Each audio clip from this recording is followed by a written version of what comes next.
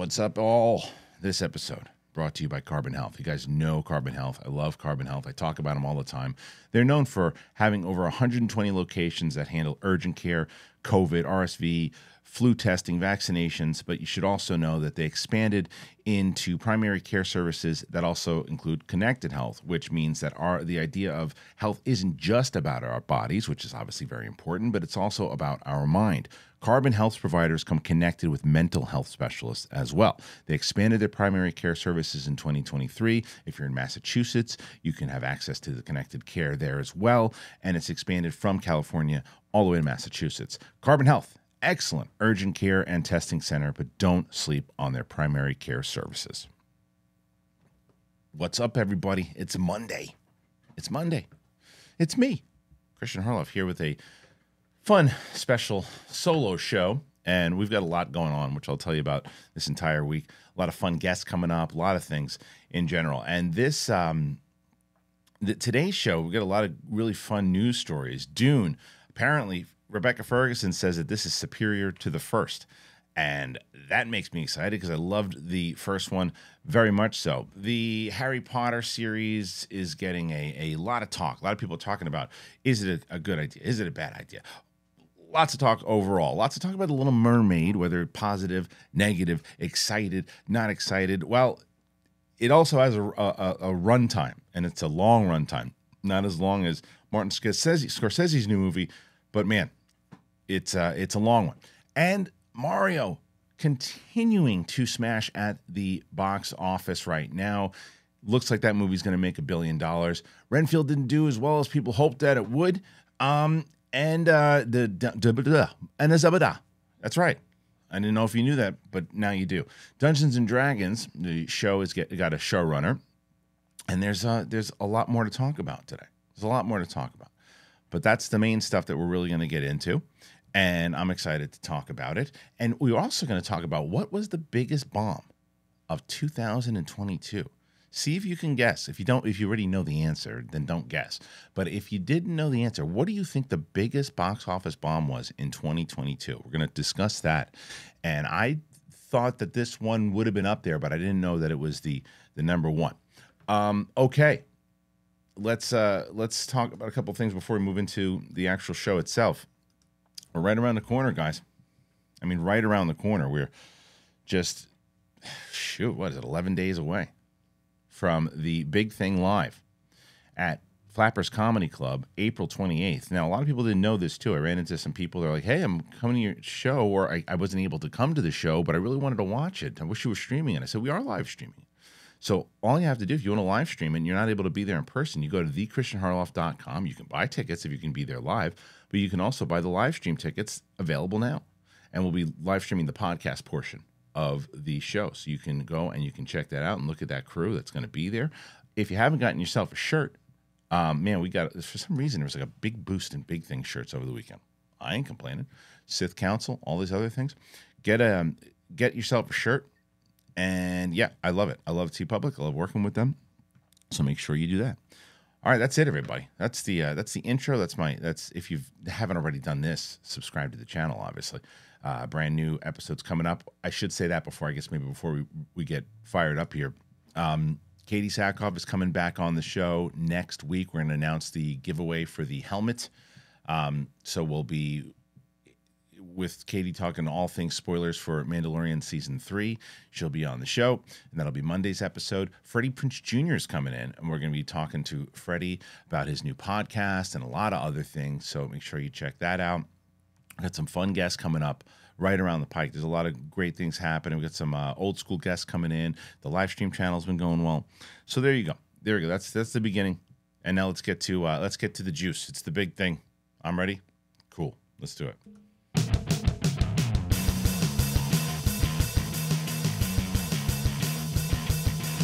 What's going on, everybody? Big thing. Monday. Hope you had a good weekend. I had a good weekend. It was good. When for old school Schmoes fans and Schmodown fans and people in general that know the great Mark Riley, him and his lovely wife now, Julie, they did the thing, man. They got married over the weekend. So we went out there and It was a nice little Friday, Saturday thing. And hung out with Dagnino a lot and Kaiser. I mean, I hung out with everybody. There's a lot of people there. Rachel Cushing was there, Mark Anopik, Dan Merle, Sam Levine, Mike Kalinowski, Shannon, Emma Fife. There's so many people out there, and people that I missed. But I mean, I'm sure people also that I just forgot to say that were there that I hung out with as well. But it was a good time. We had a blast, and it was nice to get away, like in kind of wine country, and it was a nice little celebration, if you will. Well, of course, Mark Ellis was there. I can't forget Mark Ellis, but I always assume everybody just thinks that he's at these things as well. And we had a good time. So if you have an opportunity, send over a tweet to Mark Riley and say congratulations. And he's very, very happy, as he should be. And then I was like, okay, we got a big week coming up. I got so much stuff coming up this week. And I know that it's kind of the calm before the storm with the summer movie season. There's a lot of stuff coming up. You got Guardians. And I told a lot of people I was going to go to CinemaCon. And I got approved for press. I had all that stuff. And I just can't make it work for my schedule. And then when I get back, if I got back on that Thursday when it was over, and then we got to jump into that Friday live show, it was just too much. So unfortunately, I can't go. And it's a bummer because I know that it would have been tremendous for the coverage I could have given you guys with The Flash coming out, and I think they're going to screen Mission Impossible and a bunch of other things, and Guardians first look and all that. So it would have been definitely, there would have been a lot to cover, no doubt. Just couldn't make it happen. But there's just a lot coming up though, man. Just the summer season's right around the corner when it comes to the movie summer season. People are always like, well, it's not summer yet until June. But the summer movie season hits in like the beginning of May. And the first one is Guardians. That's going to be the big one. Roxy and I, if you watched Thursday's episode, Roxy and I kind of covered the movies that were coming out. I think we're going to do we should probably do like a big epic summer movie preview season probably soon so we can cover all of the months. I think that would be kind of the way to go. I don't know. Maybe we'll do it on one of my live streams. I don't know yet, but either way, we'll definitely cover it one way or another to cover everything that's coming out because there's so much I'm excited for, and yeah. So I hope you've been enjoying all the stuff that we've been doing. And like I said, there's a lot of Star Wars with Celebration that hit. There was a lot of things in general with Mandalorian's closing up, and then we just start firing into this summer movie season. So get ready for it, kids. It's gonna be a good one. And then I think that once with the way the big thing works, by the way, is Mondays is usually either a solo show, a guest, let's say Katie Sackhoff, Freddie Prinze Jr. I think I'm going to start trying to get Kate on a little bit more on the Monday shows. So that's something as well. But I know some people really like the solo shows. I mean, it's kind of a mixture. That's what I like about Monday. It's almost like a grab bag. You don't know what you're going to get. As where Wednesday, you always know what you're going to get with the big thing, Sith Council, with myself, Mike, and Steph. And then Thursday's always Brett and Roxy, even though Brett's been off the last couple of weeks. But the reason, well, where's Brett been? You got to remember, I was sick for a little bit. So everything got kind of thrown off. But Brett and Roxy should be back this week. And then Friday's usually myself, Coy, and Winston. But Winston broke his leg. So we're waiting for Winston to get better. Winston will be at the April 28th show, though. I don't know if he's going to be doing stand-up comedies per se, but he'll definitely be sitting down on the couch, maybe telling jokes. So get ready for that. All right, let's get into these stories because there's a ton of them. There's a ton of stories. And the first one, man, I love Dune. I love Dune. The first movie was so good. I think I was a little more adamant back in the day when it came out that, back in the day, 2 years ago? But when it came out, and I was like, oh, man, I loved watching it from my home, which I did, but I still think that I would have loved to see it in the theater. So I'm really excited to see the second one in the theater. And now one of the stars, Rebecca Ferguson, who I love, who you know from Mission Impossible, she teased that the new movie, Dune Part 2, it's even better. It's superior, were the words that she used, than its 2021 predecessor. Ferguson reprises her role in the film as Lady Jessica, and Jessica has a key role throughout the book, with the adaptation split into two films. She is key to helping Paul become, well, I don't want to say anymore for people who didn't see it. Speaking on Jake's Takes while promoting Apple TV, this is what she said. I'm going to say that Part 2 is even better than Part 1, and that's me without seeing it. That is me based on what I've read, what I've seen, what I've filmed. I just think it's going to be better. That's you got me sold. I was sold anyway. It was what stupid ass I am. We did the most anticipated lists at the I don't know if I did the beginning of this year or the tail end of last year. I think I just did the beginning of this year. And I talk about Dune all the time. And guess what was missing from my most anticipated list? And I'm like, oops. And people are like, well, you don't want to see it anymore? I'm like, no, I'm a moron. I've totally forgot it. Which, by the way, I think I wish people would have had a camera on Dagnino and I at this wedding. Everywhere we went, I walked up to the photographer, Riley's. We were all in the wedding party. So I walked up to Riley's photographer and I said, you see that guy right there? And I pointed at Dagnino. I said, he's what we know in some parts as, what's the word I'm looking for? Oh, yeah, a moron. And then he was like, because we're all lined up, he goes, what's that guy's name again? I go, that guy. I go, that's Putz. And he goes, hey, Putz, move to the right. And Dagnino, without even blinking, moves. Anyway, so stupid me forgets it in the most anticipated list, and it's probably number 2 right behind Indiana Jones, I would say. I can't wait for it. It fills that void of the thing that, I still very much enjoy going to see the DC movies, the Marvel movies, the Star Wars movies in the theater. I do. But I also want to see epic grand scale movies that are outside of that. I think that's why I get excited, and not even necessarily grand scale, but different types of movies. That's why I got excited for Creed 3. That's why I got excited for John Wick. That's why I got excited for these other movies, because I like other games or other fighters in the fight. You know what I mean? And Dune is another fighter in the fight, and it comes out at a time where, and especially with Denis Villeneuve, of what he can do, the filmmaker that he is, and as much as I loved the first one, I'm gonna definitely watch the first one again, and then I'll probably watch it twice, once probably soon, and then I'll probably watch it once right before I see it. I'm trying to get a premiere invite only because I want to take Matt Serra. If I couldn't get Matt Serra said he would want to go, only because Matt Serra is like a Dune fanatic, not for any other reason. But that would be amazing. But the fact that, a lot of times there's hype around actors who say, yeah, it's better than the first one. It's amazing. It's so good. But when you put facts together with the fact that it's a book already, it's not we had to kind of throw things against the wall. It's already a story that's been written. It's already a story that if you read the book, you know what's going to happen. And the fact that Rebecca Ferguson's like, no, this is the conclusion to it all and how it plays out and what this guy shot and what I filmed, out of control. And I haven't even seen it. I believe it. I mean, a lot of times you'd be okay to say, well, it could just be hype from the actor saying it's hype. And that might have an element to it. I believe it. What do you guys think? You think it's just hype, or do you think this is actually going to be a fantastic film and better than the first? Or is it even going to be maybe not better than the first? Maybe it's just going to be something that after it's done, you're going to say, no. You got to watch these together because it's one massive movie, like Kill Bill Volume 1 and 2. When you watch them together in like one big, long day, it just plays that well. That's how I feel it's going to be. I feel it's going to be like it's just going to fit the second. Like it's going to elevate the first, and you're like, oh yeah, the second half is maybe stronger than the first, but it's one big movie.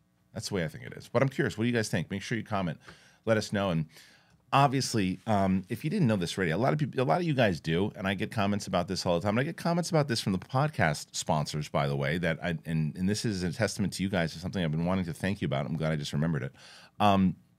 They're very aware that this channel has very active subscribers on it, and people who I should even use the word more so than subscribers, community, and it's something that you guys know if you've been following me long enough, or maybe you didn't. I think the community is the strongest element of this thing, and it's one of the main things about YouTube. That's why I try to comment back as much as I can and keep the conversation going. And you're always clicking like, you're always hitting the comment buttons, and they pay attention to that stuff. And when they look at it and they go, oh wow, there's people who are really active on here and having conversations, and the vibe is 90, I'd say 90% positive. And we throw, and just to let you know, if you come in here and you're throwing like hate speech and you're throwing insults at whether it's me, co-hosts, other people, you're like, oh, how come I wrote this whole big thing and I insulted this guy and he never responded, and none of his audience, because you just get thrown out right away. It's a filter and you get thrown out. So when it's like, oh, you don't like criticism? Not true. You can say I don't agree with your take, and I think that your take is I'm not really excited about Dune. I didn't think it was a good movie, and I'll tell you why I disagree with that. You're not going anywhere. We encourage that. It's insults. It's there was a conversation going on the other day, and I saw a lot of it, and it went back and forth, and it was like, for big thing for Sith Council, we talk about Star Wars a lot, and I loved the last episode of Mandalorian, but we critiqued a lot of the stuff that we didn't, and again, this is no insult to the particular person who wrote this. They just said, oh, I can't watch Sith Council because you're too negative. I said, well, I'm sorry you feel that way. That's not, I said, well, you might have been watching the wrong episode, because that's negative to me is just completely just bashing the entire time. Fair criticism of certain things, and certain things you like, certain things you didn't like. I'm just not a everything is awesome channel. That's just not my thing. There are a lot of great channels that are everything is awesome, and if you like that and you want just pure 100% positivity on everything, I think that's encouraging and it's great. But it's just not my thing. I like to see the good, the bad, the ugly, all of it, and talk about it. But even that, the reason I bring that up is that conversation was never insulting. It was never names thrown. It was a conversation going, hey, I'm not going to watch. I'm still going to support. I'm still going to subscribe because of this, this, and this. But the last couple of weeks for me hasn't been my thing, because I just want to hear positive all the time. To which I said, listen, I appreciate it. I don't agree with the assessment, and I think that if there's certain things that it's just not my thing, and back and forth, and we had a positive conversation. Even people who were chiming in were having positive conversation about it. I encourage that. I love that. I don't have to agree with it, but I love it. And you're not going to get thrown out for that. So that's what I'm saying. The community aspect is really important over here. So if you're throwing that comment in there, you're throwing a like in there, you're having conversations with other people, thank you for doing it. I really appreciate it. It's tremendous. It's helpful, and it's being noticed by a lot of people. Obviously myself, but a lot of people. So thank you for help growing the show and growing the channel, because without you guys, we couldn't do any of this. All right, let's move on. Let's head on over, and we're going to go to the next story. And that story is going to be this runtime for Little Mermaid, man. So there's a lot of talk about the Little Mermaid right now, and I think there's a lot of criticism on it. There's a lot of criticism, I think, that is unwarranted and racist and hateful and garbage, to be honest. Then I also think there's warranted criticism, as we were just talking about. CGI didn't look very good. Crab looked terrible. She looked great. Her voice sounds great. But the question is, will it deliver on an overall scale? And we don't know the answer just yet. But what we do know, and again, a lot of these stories are from darkhorizons.com, and it says that Disney's live-action remake of The Little Mermaid is continuing the trend of long blockbusters this year. And now this film is reportedly set to be the longest live-action Disney remake. According to a new listing from AMC Theaters, The Little Mermaid is clocking in at 135 minutes, which is 2 hours and 15 minutes. That's over the previous record holder of Cruella at 134 minutes. I forgot all about Cruella. I like that movie. What's especially surprising is it comes in considerably longer than its animated predecessor, which was 83 minutes, which is nearly an hour shorter. So rumors of test screenings have dubbed this the best Disney remake, though we'll have to see about that. Rob Marshall helms the film about Ariel, who's a beautiful and spirited young mermaid with a thirst for adventure, and the youngest of King Triton's daughters, and the most defiant Ariel. We know the story. Okay, the cast, yada yada yada yada. It's going to come out on May 26th. All right. Well, look, the first thing I say when I always go, oh, when a movie's long. It's freaking Flowers of the Moon is another one of my most anticipated movies. It's almost 4 hours long. I don't know if I'm going to see that in the theater. I have to leave by noon. Like, that's long. This isn't too long. 2 hours and 15 minutes. It's long for a Disney remake, but it's not like unbearable.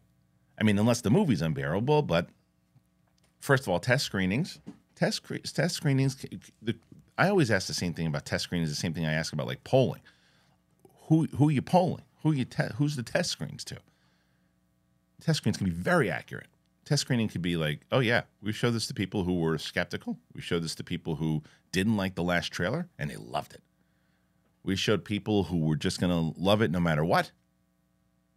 And we didn't really even show them that much. Nothing was finished. They didn't care. They were just clapping and smiling. Who knows who the audience was, the test screenings. Now, I would say it's probably closer to the first and of just people who were going to see the movie, and that's encouraging. Rob Marshall's a good director. I'm telling you, my biggest concern out of all of it was not the singing. It's not the casting. It was the look of the crab was terrible, but that's a small thing. It was the same thing that's kind of happened with some of the Star Wars shows and some of the Marvel shows. Are they getting too reliant on the volume? Are they getting too reliant on CGI and all that? And it's hard because they're underwater, right? I thought that who did it the best? I mean, obviously Avatar did it the best, but Avatar also had a lot more money as far as budget goes. I'm talking about underwater stuff. But there's ways to do it, and there's other ways that I can't remember. There's another movie that did it, and it wasn't Aquaman. It was something else. I can't remember that did something underwater, and I said, "Oh man, wish that would have looked like that." I don't remember, but to be fair, also is just a couple trailers on the small screen. What's it look like on the big screen? And does the story work? But 2:15, if the story sets, and that also does mean you're adding, which one of the biggest criticisms on the Star Wars, on the live action remakes have always been, well, I've seen all this before. This is why'd you remake it if you're just going to do the same movie like The Lion King? There wasn't really much that they added to that. Beauty and the Beast, wasn't too much that they added to that. I liked both of those. Call me a simp when it comes to that. I liked all of them. And I also saw it with my kid, and I was watching it, and I understood criticisms for it, but I didn't mind them. I thought Cinderella was the best, and Cruella. Cruella, obviously not really a live action remake per se. It was a kind of a prequel origin story. So, but I would say Cinderella was the best, where they took something and really dove into the core of what it was and added more to it to enrich the story. And if you're adding an hour to this, it certainly seems like that's what you're going to have to do if it's 2:15 and the other one is barely 1:15. So that should be encouraging to people who are going to see the movie. That means that they're actually writing more and they want to explore more of the story, and they want to explore the love story, and they want to explore more about the home stuff, and they want to develop character. They want to add a couple more songs. So yeah. So what do you guys think? Where are you guys at with it? Once again, if you're coming into the comments section and you're going to have a positive conversation about it, your critiques are encouraged. Your skepticism, also, if done right, is encouraged. Your positivity is encouraged. Have a good conversation about it. If it's going to be one of these things where you're just going to call names, blah, blah, you're not going to make it into the comment section. But again, I say that with this audience where it doesn't really happen too much here.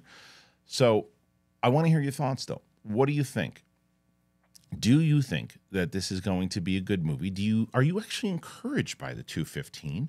Because it means they're adding more to it off of that big criticism of that it's not the same movie, it's something different, they have their new take on it, or is it too long for you? Is that just too long? You weren't excited about it in the first place, and this is going to kind of either bring back the excitement, or maybe it encourages. I'm so excited, actually, to hear what you guys think. All right, speaking of excitement, I'm really excited because we have a lot of great sponsors on this show. And I got to tell you right away about Green Chef. Green Chef, guys. I've talked to you guys about a little bit more about Green Chef recently, and they've been sending stuff to my family. Oh man, it's so good. It's so delicious. The chicken and the beef and everything about it. It's really, really good. I hope that you guys have tried it already. It is a CCOF certified meal kit company. If you didn't know, it makes eating well as easy, merely easy, and it has these plans to fit every lifestyle, whether it's keto, paleo, vegan, vegetarian, gluten free, or you're just looking to eat more balanced meals. Green Chef offers a range of recipes to suit your preferences. I did this too, by the way. I had this. I do like a stir fry with it.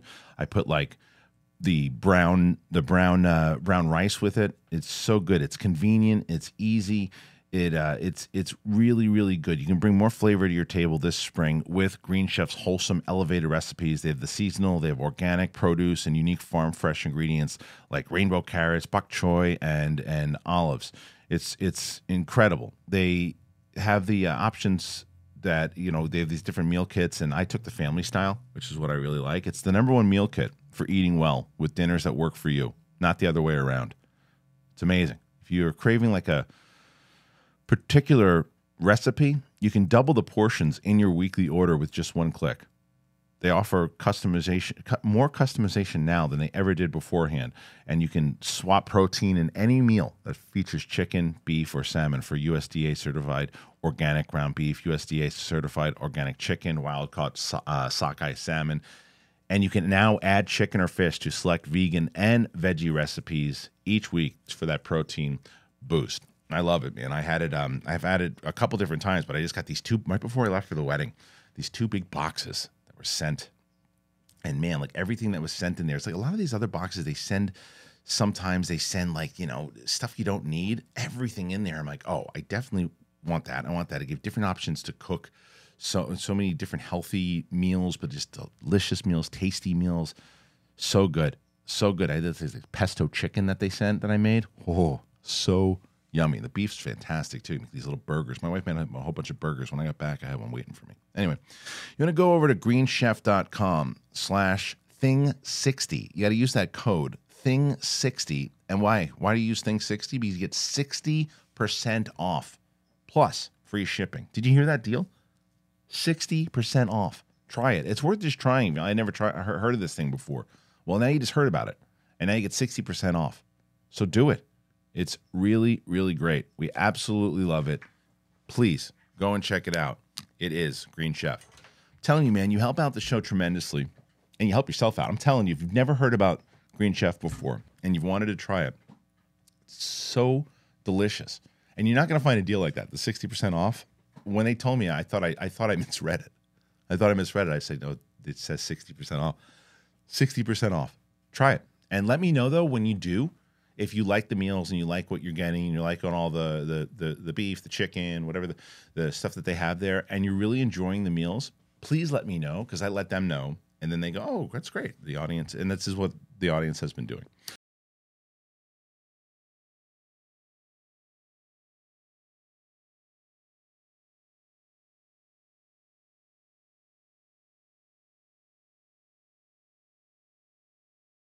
All right, let's move on to another story, by the way. And we got some good ones. We got some good ones. Here's the next story. All right, the next story here, moving on up, is this Super Mario Bros. That's not a Super Mario picture, but these are the other two movies that came out during the weekend. But Super Mario takes the title again. It is absolutely crushing. Super Mario Brothers was in its second week this week against also two other movies, but you had Super Mario Brothers, which is the running champion at the moment, and it took in $87 million in week 2, and it only had a 41% drop from its debut last week. That is the best second weekend ever for an animated film, ever. To date, the film has grossed $347.8 million in North America alone and $678 million globally, and it's on track to earn well over $1 billion by the time it is over. So that also means that Renfield did not do well. It opened in fourth place, and it only made $7.7 million, falling short of expectations, and not a good sign for a film that cost apparently $65 million without marketing. It didn't have good reviews, and both critically and a B- cinema score. Seems like it's not going to do well for Renfield. It came in behind the most cost-efficient Russell Crowe-led R-rated demonic thriller, The Pope's Exorcist, in second with $9.1 million. It didn't do good reviews, but it was only made for $18 million, and it's probably going to make its money back. John Wick 4 came in third with 7.9 in its fourth weekend. It has now overtaken the third film to become the highest earner of the franchise with $160 million domestic and $349 million globally. Ben Affleck's Air closed out the top five, 7.7, pulled in $54 million, and that's not exactly good for a $90 million budget film with solid marketing and budget and a planned wave of Amazon studio titles attempting to be sold on the benefit of theatrical exclusive windows. The news was also not good for Mafia Mama. I don't know what that is. I do know what that is. The Toni Collette-led comedy debuting to a dismal $2.4 million. Suzumi easily beat it, taking in 5. And let's see, there's this Ari Aster's highly divisive A24 Beau is Afraid. It grossed $320,000 on 4 screens, delivering $80,000 per screen, which makes the biggest per theater average of the year so far. All right, a lot to take in here. Let's start with Mario Brothers.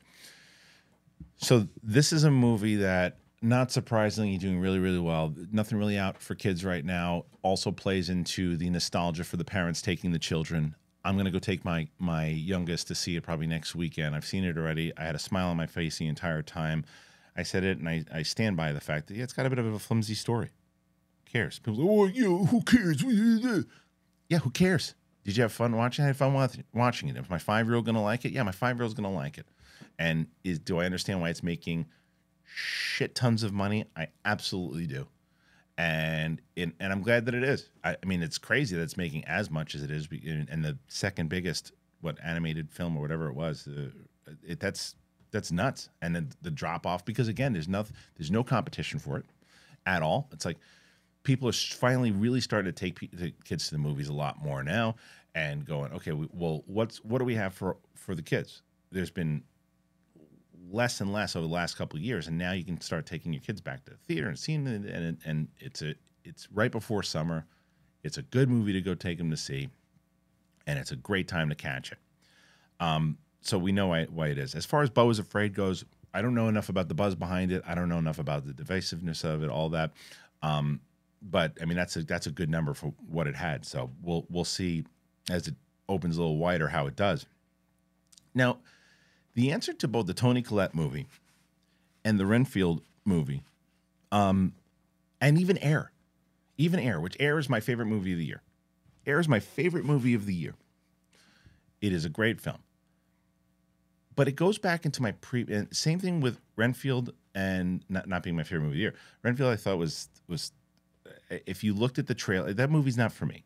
But if you look at the trailer and you like the trailer and feel that this kind of over-the-top silliness and people ripping arms off and blood spraying everywhere and all that kind of stuff, and you enjoy that, what they deliver in the trailer, in the movie, what they promised in the trailer. If you looked at the trailer going, I don't know about this, then you're probably one of the people that said, not for me. This guy. But I'm not surprised it didn't do very well. I'm not surprised if it cost that kind of money, and I'm not surprised. Like, you look at the Russell Crowe movie that is going to turn a profit because it cost nothing to make, didn't get great reviews, but they scaled down on the budget to make a profit. That's what we've been talking about for a lot of these other movies, and this is massive. This is kind of ideal. This is what I'm saying when they scale things down. Like the Terminator thing that I talk about all the time, how taking big risks like Black Adam and spending almost $200 million on that movie, and then it barely breaks even on $400 million or whatever it is. That movie should have cost that movie a smaller budget. Should have been like $90 million to $100, or scale it down even more. But movies like Air, and again, I love it. It's my favorite movie this year. Costing almost $100 is a massive risk in today's market in the theater, because this is not 1998 when people are going to the theater to see everything and see movies with acting. People go to acting, seeing movies with just drama and character building. It's not why people go to the movies a lot of times. It's not saying that it doesn't add, and not saying that it's not going to affect people's enjoyment of a film if there's more of that stuff inside of it. But box office is about the spectacle. Box office is about the I'm hoping and crossing my fingers that something like Dune can be spectacle meets story meets character, and all. I know that the movie will, but saying that people will want to see that because the first one did good, but it didn't do like almost $1 billion or whatever the hell it does. It's an escape. Right now, it's why the movies like and even the Marvel movies right now need to pick up on the side of that. This is, I guess, going with my point that you need to have both. It's got to balance both, because you look at Ant-Man. And what the hell just came out? Didn't something else just come out? Was it Ant-Man? Was the one that just came out? What else? Something. Yeah, it was just Ant-Man. Yeah, Ant-Man was the one that just did like okay. It just like barely broke even, right? Or didn't even break even, because it had too much spectacle and not enough character, not enough all that. So when you have movies like Air, when you have movies like Renfield, these are movies that today you can find them on Netflix. These types of movies, you can find them on Amazon, and by putting them in the theater with that kind of budget, it's going to be risky now. People aren't going to the movies for those types of films. And if they are, and if you're going to put them in the theaters, you got to take the budget down. You have to. You cannot do a big budget movie like Renfield should not have cost that much money to make, because you're not going to make that back in the theater, because it's too, unless it's like and even then, look at Air. Air's fantastic. It's getting great reviews, but it's not getting people in the theater. It's not a movie that people are going to be rushing out to see and breaking box office right now. And what Renfield should have done, what that Russell Crowe movie did. It should have been a way scaled down budget, because then it could have made movie money over time. Same thing with the Toni Collette movie. It's like, that seems like a movie built for a streaming or Netflix or Amazon or anything right now. And maybe it catches on and maybe people see it. But theater, it's tough now, man. And because theaters are so expensive, and because movies are so expensive right now, families are choosing, and not just families, dates and everything, just choosing what they're going to see. And like, it's not one of these, let's just go to the movies every week. It doesn't really, it's not. And then the pandemic changed it all. The pandemic really changed. Remember, people were talking about in the pandemic that the theaters were going under. It wasn't even going to be a thing anymore. And thank God that didn't happen. And there are now ways, and I say that as someone who's like, yeah, if it happens, it happens. You have stuff at home, and because my family, like my wife and everybody else too, when movies come out, we can sit home. We don't go to the theater a lot too. But as I've been going back to the theater for screenings, I have regained my appreciation for the in-theater experience. And I will say, I liked watching Air on the big screen. I don't think it was necessary. Renfield, same thing. Liked watching on the big screen. Don't think it was necessary. And clearly the audience didn't think it was necessary. Now, when I see a movie like Dungeons and Dragons, I have not seen yet, and I want to see it, and I want to see it in the theater, because I do feel that movie is necessary. And I think Dungeons and Dragons is an example of that kind of, from what I hear, I have not seen it, and people who have seen it in the comment section can tell me if I'm right or wrong. But what I've heard is it's not just a big spectacle. It certainly has that, but it has character, it has heart, it has humor, it has all the things meant to get. And it's one of the reasons why, if that is all true, and from what I've heard from everybody who's seen it, that is how you get people into the theater and continue in a recognizable IP, obviously. But it's tough, man. It's tough to, like, the Scorsese movie being 4 hours, putting that in the theater. I think that's coming out in the theater. That's going to be interesting to see how that movie does. I can't imagine with the attention spans with the TikTok generation trying to get people into that theater for 4 hours to watch that movie. I don't know. This one I'm definitely interested in, even more so than the other stories, to really get your thoughts on it. What do you guys think about any of the stuff we just talked about here?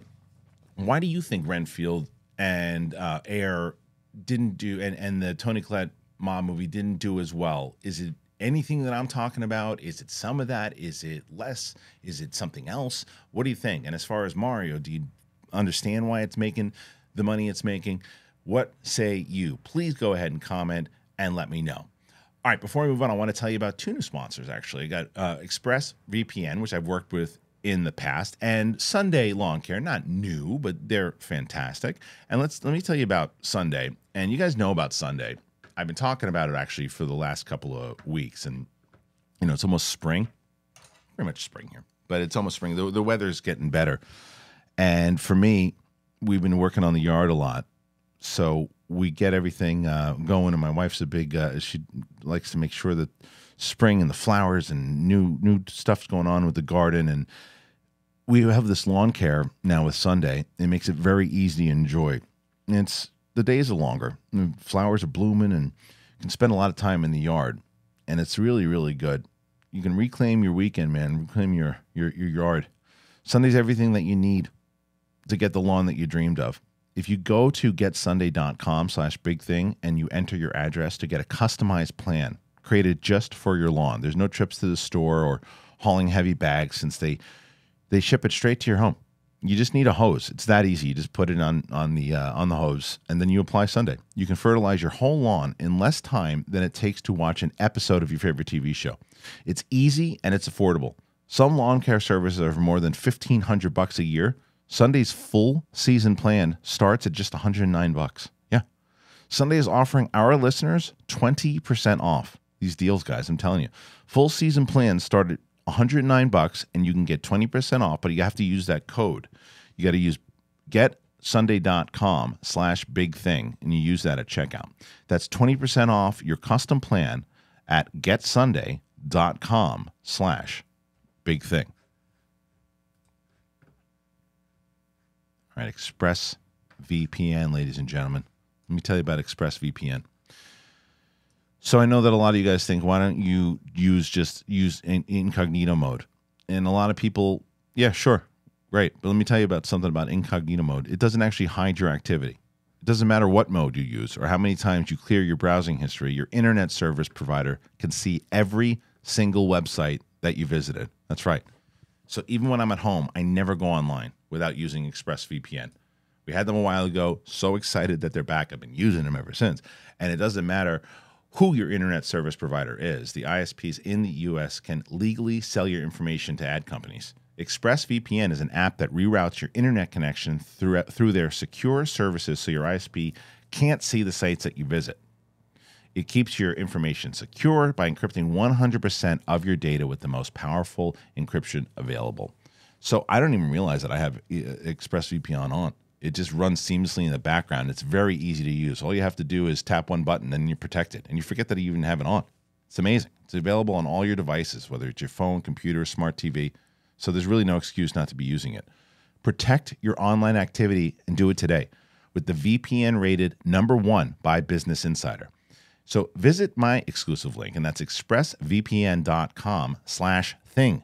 And you can get an extra 3 months free on a 1-year package. That is expressvpn.com/thing. expressvpn.com/thing to learn more. All right, man. Again, the deals, guys. The deals we're throwing here. And people are always asked. They ask all the time, hey, so how can we support the show? Well, obviously, you can get one of the sponsors. That helps tremendously. If you want to, we're kind of phasing away from Patreon, and I've started my own website, thechristianharloff.com, and we're offering tiers. I do like these one-on-one sessions where people, and I talk to them for about half an hour. We have these new ones. We're doing 15 minutes where you can talk to anybody from the crew. We have like watch longs. We have to do any of that. So that's how you can support the show. But I'd say for sponsors, you support yourself by getting one of these things. We've given you a lot of great options here today. All right. Let's move on to another story. These got some good ones. Really good ones, actually. And let me bring up this one. The Munsters, guys. The Munsters is, unfortunately, doesn't look like we're getting a sequel. I know you guys are bummed about that. Why? Because you're not going to see Brett and I talking about the Munsters anymore. But looks like no Munsters, no plans. And I wonder why.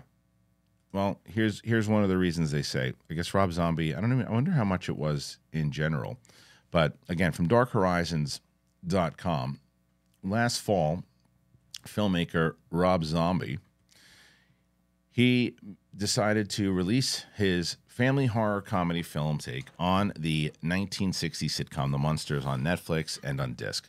The PG-rated feature was shot in Budapest, the height of COVID, and served as something as a prequel to the 2 seasons of the 1960s sitcom, and it showed how Herman and Lily met before they ended up on 1313 Mockingbird Lane, and reviews for the film weren't good. 52%, that's generous, with critics, and even worse, 36% with audiences on Rotten Tomatoes. That's more accurate. It was evidently a passion project of Zombie, famously mostly for his very dark and gory horror films. In a new interview with Entertainment Weekly on the 20th anniversary of House of a Thousand Corpses, Zombie says he has no plans to do a sequel and talks about the rough experience he had getting the film financed and completed during the pandemic. This is what he said. The Munsters was exhausting. That was an exhausting movie to make. It took almost 5 years of nonstop pushing, and then being in a foreign country during the height of COVID was not as fun as you think. So the whole experience was draining. I won't make another one, and I don't want to. The only reason I would ever want to is because I like making sequels. You have so little time with the first movie to develop these characters, and towards the end of the Munsters film, you go, okay, now that that's set, you can jump in. Zombie said that currently focused on music and set to tour this summer with Alice Cooper. This is good news, to be honest. I got nothing against Rob Zombie. I think he's a very talented musician. I actually really like how passionate he is about filmmaking. I really do. When you hear him talk about it, the guy loves making movies and he loves doing these things. I just don't happen to like any of his movies. That doesn't mean anything except it's just not my taste. But that movie was terrible, in my opinion. You guys could love it. I'm part of that 34% or whatever the hell it was on for critics or excuse me, audience.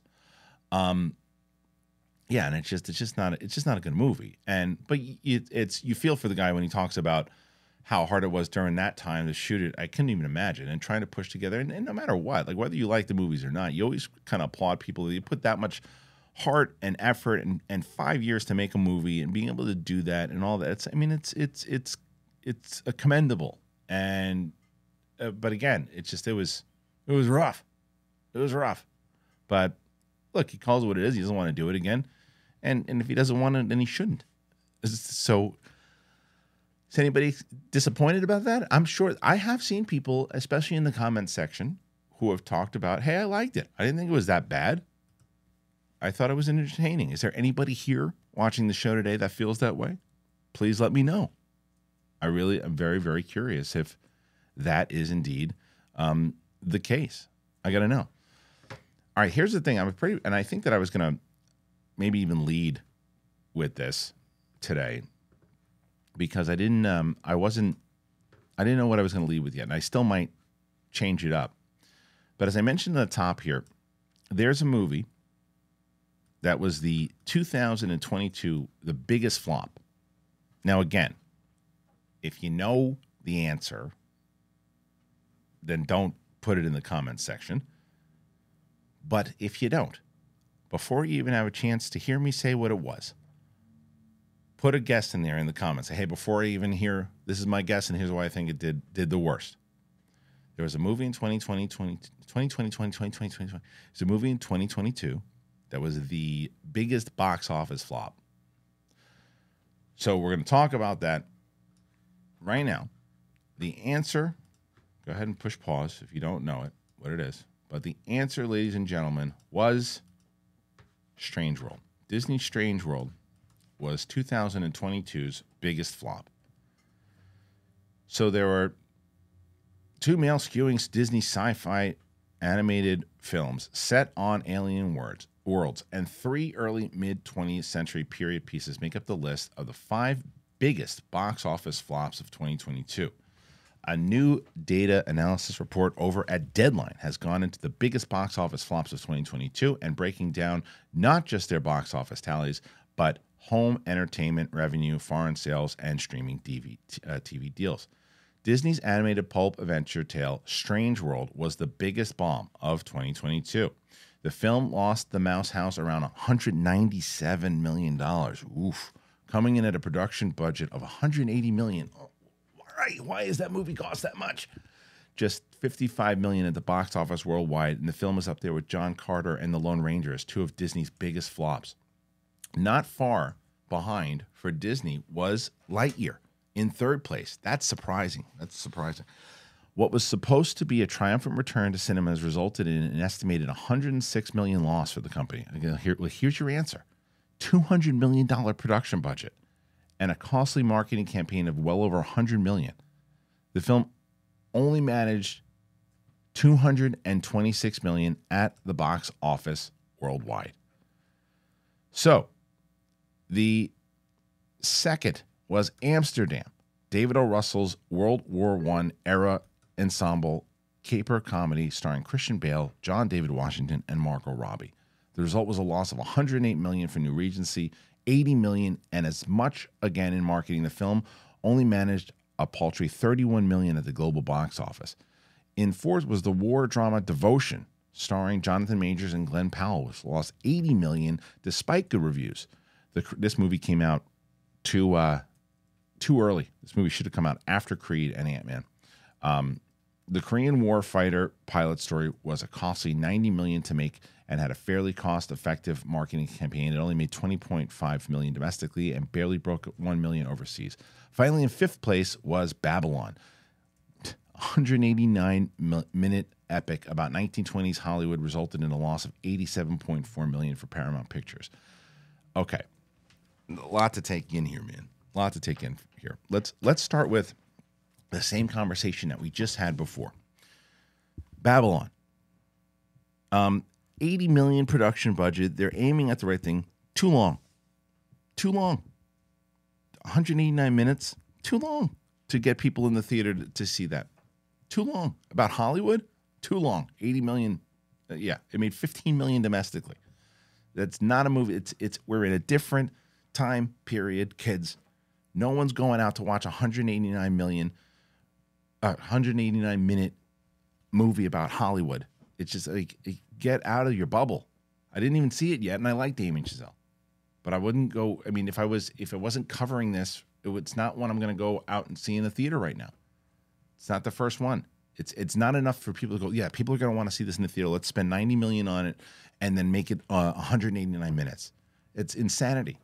If you're making it for streaming again, then sky's the limit. Have a blast. Do what you got to do. Different rules. Devotion movie came out at the wrong time. Now, I'm not talking about the Jonathan Majors legal stuff that's going on right now. We discussed it on Capes and Cowls. We don't know what's happening with it yet. I'm in the time period here of right when Creed 3 and Ant-Man came out. If that movie comes out, in March, well, March was Creed 3, and I guess again, if you put it in April, maybe. But whenever you should try to capitalize on his star power and pushed it, because same thing with Glenn Powell. Glenn Powell's his star is growing as well. Top Gun and all these things, and he's probably going to get cast in Green Lantern. And his star is rising.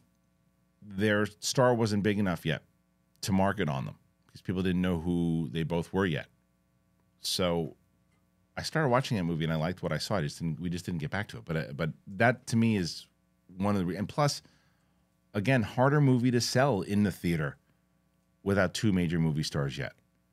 That's a harder one to sell. Now, it's not always that the movie star is going to get you box office, but it helps. It helps, and that was tougher at that time. I would have held that one back. So that those two easy to zone in on. Amsterdam, very easy to zone in on. Not a good movie, despite the major cast that you have. 80 million budget again, and it only made 31 because there's no buzz on it. I remember everyone when going to see it, it was like, oh, okay, it's David O. Russell, it's Christian Bale, it's John David Washington and Margot Robbie. This is going to be fantastic. Nobody's talking about it because it wasn't good. It just wasn't a good movie. So couple that with the again harder movie to get people into the theater with, especially when it came out. So that's not surprising to me at all. That's coupled with not being a good movie, a little too long, and all over the place, and not a movie today that people are running to the theater to see. So not surprising. Now both Lightyear and Strange Worlds. Now, as far as Lightyear goes, it made $226 million at the box office worldwide. Not a good number. Even worse is that it cost $200 million to make with the story that it was, and with a confusing ending for children. Very confusing ending for children. I liked it, understood the ending of it because, again, the way that the time stuff and all that, and didn't mind. But it's not a very exciting film, and it plays off of the Toy Story character, right? And it's definitely not made for little kids. It just isn't. So a $200 million budget was a massive mistake with $100 million worth of marketing. Yeah, I mean, that your fingers pointed right there. That was a silly move on how they did that, because they probably thought, hey, it's Buzz Lightyear. People are going to want to see Buzz Lightyear. And it wasn't the Buzz Lightyear that the kids were familiar with. It was definitely made more so for adults. And because I didn't mind the movie. Didn't mind it. Just was definitely not something that I was going to drag my 5-year-old to see, because she would have been like, what is going on? Especially the ending. Ending right over her head when she watched it at home. Didn't know what the hell was going on. So, and with 100 million markings, it doesn't surprise me that the movie lost money. And it also doesn't surprise me that Strange World didn't make money. Again, the difference is I thought that Lightyear is a significantly better movie than Strange World. Strange World is all over the place, and too bizarre at points, and it cost way too much money. Look, you want to spend $200 million on Lightyear. You want to take a risk on Lightyear because it's Buzz Lightyear and it's connected to the Toy Story franchise. I get it. I do. I get it. What in the world are they thinking? Putting $180 million into a movie like this that no one knows what it is. $180 million. It made $55 million at the box office. That's not even talking about the marketing behind it. That it's one of Disney's biggest flops. Yeah. It lost them $200 million. It lost them almost the amount. It lost them the amount of money plus $17 million more of what it cost to make. Oof. Brutal. That's brutal. That is absolutely brutal. I'm not surprised by. I'm not surprised by these results. I'm surprised by the decisions of Disney on those two, where they could have avoided that by cutting down that budget, especially in the time period that we're in over the last 3 years. This is why I still am a massive advocate of cutting budgets down now. We went from that spot where it was like the $100 million movie to make a movie was a big budget. That was a big budget to make like a $100 million movie. Now it's like nothing. And you got to scale it down. Focus on real sets, focus on the characters, focus on the story. Stop with the spectacle. Stop with doing all these different things where it's like just putting what are they putting $200 million into Strange World and Lightyear for? What are you doing? What are you doing? Those movies should have cost $120 million tops, and Strange World even less. What is that? Who is it? What's happening? No one knows what it is. And then plus the marketing of it and everything. I mean, Buzz Lightyear or Lightyear was like $300 million with everything included. That was that's a bad choice. Bad choice over there. So Disney's having a rough one. And I think that's a lot of that I think a lot of that was during the Chapek era. But yeah, what do you guys think? A lot of different. Did you get any of those movies? Did you know that some of those would be in there? Do you agree with my assessment of why I think those movies tanked? Do you think there's other reasons involved of why they might have tanked? Will you let me know? Make sure that you comment. Throw your comments in there, and I really would love to know your thoughts. But yeah, man, this week's gonna be fun. Like I said, Freddie Prinze Jr. is coming in. Katie's coming in. The Katie episode will probably release next week sometime. But we have a lot of great stuff kind of happening. Gonna wrap out the year with whatever movies. I'm not sure which. I think Evil Dead, George Foreman. I think there's a couple of them that are coming out. And then we get into the summer movie season is right around the corner, guys. I can't wait. And I really can't wait for you guys to be there. Please be there live if you can. I'd love to meet some of you. I'd love to see you if you're able to be there. I'd love to laugh with you. Stand-up comedy and then the Big Thing podcast live on April 28th. If you can be anywhere near there, if like, well, you know what, I live like 45 minutes away. Come see us. Come see us. It supports us. You'll laugh. You'll have a good time. We'll have some food. We'll have some drinks. It'll be a good time. You can't see it in person, then you want to support the show, you can get live stream tickets now, thechristianharloff.com. Get yourself one of those shirts over at TeePublic. Links in the description for sure. If you haven't checked us out on Spotify, we are available on Spotify. We are on video on Spotify. So once again, guys, thank you for joining me here today. Make sure you comment everything that you can. Check out those sponsors. I always put the links in for the sponsors as well. And you guys are the best. Oh, thank you to Carbon Health. See, did that on purpose. Thank you. You guys are the best, and we'll see you on the flip side. All right. Peace.